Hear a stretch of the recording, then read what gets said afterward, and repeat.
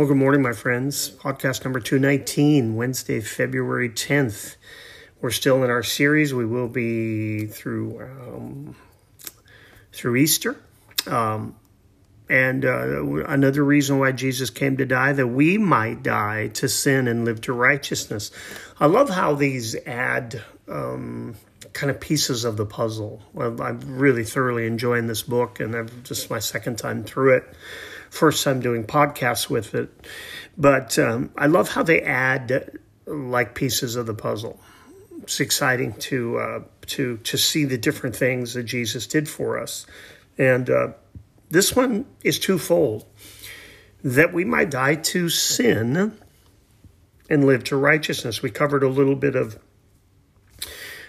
sin yesterday and the fact that we are free from the slavery of sin. But as we look at this, there's a dying and a living in this process. So let's go right to what John Piper has to say. And God bless you, John Piper, for your work and your life. Strange as it may sound, Piper says, Christ dying in our place and for our sins means that we died. You would think that having a substitute die in your place would mean that you would escape death. And of course, we do escape death, an eternal death of endless misery and separation from God. Let's look at some scriptures. John chapter 10. John chapter 10 and verse 28. John 10:28, Jesus says, I give them, those who are mine, eternal life, and they will never perish, and no one will snatch them out of my hand. Our salvation is through Christ, from Christ, and protected in Christ. He said, no one will take them out of my hand. And we will have eternal life. So we will not have the misery and the suffering of eternal damnation, but we will have eternal life with Christ. Let's go to John chapter 11. John chapter 11, verse 26. Jesus is talking about how he's the resurrection and the life, and he's talking to the sisters of Lazarus, and he says, and everyone who lives and believes in me shall never die. Do you believe this? So there is eternal life, and we're not going to die, and that's the good news. But on this earth, in this body, there is a death that needs to take place in our lives. Let's look at John chapter 3 and verse 16, a familiar portion of Scripture, obviously. John chapter 3:16, for God so loved the world that he gave his only Son, that whoever believes in him should not perish and have eternal life. I said as I started this, there's two parts of this. One, there is the fact that because of Jesus' death and resurrection, you and I, living in grace and by faith in Jesus Christ, will never die. We'll have eternal life. But there's another part to this that we need to look at. There is another sense in which we died precisely because Christ died in our place in our sins, Piper says. Let's go to 1 Peter. Go to the back of your Bible, go to Hebrews, and then after Hebrews, James, you're going to find 1 Peter. And go to 1 Peter chapter 2 and verse 24. 1 Peter chapter 2 and verse 24, this other part of this that is crucial to understanding what the Christian life is, that we die to ourselves. 1 Peter chapter 2 and verse 24 says this, he himself bore our sins in his body on the tree, that we might die to sin and live to righteousness. By his wounds you have been sealed.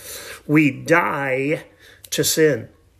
It no longer holds us, captivates us, enslaves us, because we are free in Jesus Christ, and we live to righteousness. And again, it's his righteousness placed in us because of the work that he did, because of the righteous life that he lived, we will live, and we have that righteousness of Christ applied to our lives. Let's go to 2 Corinthians. 2 Corinthians, the scripture just came to mind. I want to read to you. No, it's not. It's 1 Corinthians. I'm sorry. I do this. I get so many scriptures going in my head. And let's see if I found it this time. But the reality is that our life now is hid in Christ. Let's go to 1 Corinthians chapter 5 and verses 19 and 20. It says, or do you not know that your body is the temple of the Holy Spirit within you, whom you have from God? You are not your own, for you are bought with a price. So glorify Christ or glorify God in your body. Our bodies are not our own. Our lives are not our own. They're not to be lived for ourselves. We are in Christ. We are in Christ. We need to practice saying that line in the morning. My life is hidden in Jesus Christ. Look at Romans chapter 6 and verse 5. Romans chapter 6 and verse 5 says, for if we have been united with him in death like his, we shall certainly be united with him in resurrection like his. And then turn to 2 Corinthians chapter 5, 2 Corinthians chapter 5 and verse 14. 2 Corinthians chapter 5 and verse 14 says, for the love of Christ controls us, because we have concluded this, that one has died for all, therefore all have died. We look back on his death and we know that in the mind of God, we were there. Our sins were on him, and the death we deserved was happening to us in him. Baptism signifies this death with Christ. We are buried with him, and with our baptism into death, we go under the water, signifying the grave. Going under is a picture of death. Coming up is a picture of new life, and it is all a picture of what God is doing in us through faith. Colossians chapter 2 and verse 12. Colossians chapter 2 and verse 12. I love turning pages and looking at the scripture.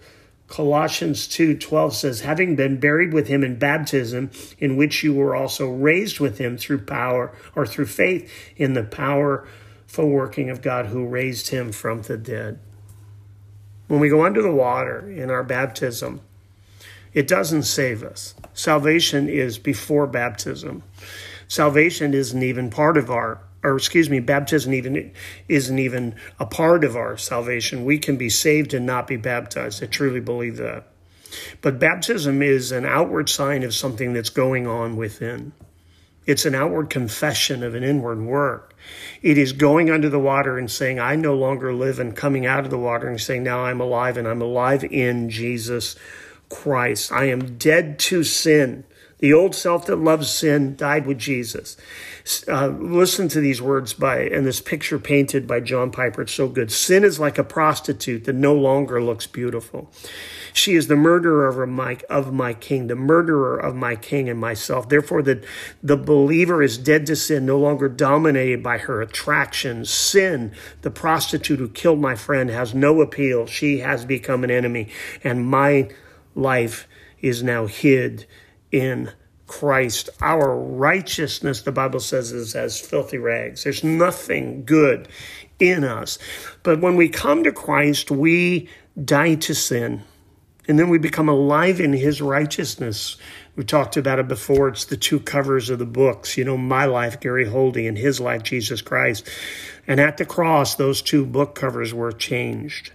And my sin was placed on him, and his righteousness was placed on me. His work was completed on the cross, and because his work is completed and his life was lived in righteousness, both his life and his death are applied to me. His death wipes away my sin, and his righteous life becomes my righteousness in him. Look at Romans chapter 6. And verses 12 through 14. Romans chapter 6, 12 through 14. We'll close here. Let not sin, therefore, reign in your mortal body, to make you obey its passions. There's that slavery again. Do not present your members to sin as instruments for unrighteousness, but present yourselves to God as those who have been brought from death to life, and your members to God as instruments for righteousness. For sin will have no dominion over you, since you are not under law, but under grace. For sin will have no dominion over you, since you are not under law, but under grace. And then turn a couple pages over to Romans chapter 8, verse 1. Therefore, there is therefore no condemnation for those who are in Christ Jesus. There's therefore no condemnation for those who are in Christ Jesus. When was the last time you said that to yourself? When was the last time you looked in the mirror and said, I am not under God's condemnation, but I am under his preservation. I am under his grace. I am under living a life that is free from the slavery of sin. Does it make me perfect? Absolutely not. And when I sin, 1 John 1:9 says, if I confess my sins, he's faithful and just to forgive me of my sins. It's not perfection, it's passion. It's this process, this justification by faith that leads to this sanctification, this life of separation from sin. Not from sinful people, by the way, because we're in this world to plant. We're in this world to sow. We're in this world to water. We're in this world to see this harvest, not for us and not in our name, but for him and in his name and for his glory. Let me pray for us. In Numbers chapter 6:24, the Lord bless you and keep you. The Lord make his face shine upon you and be gracious to you. The Lord lift up his countenance upon you and give you peace. God bless you. Have a great day until we talk again.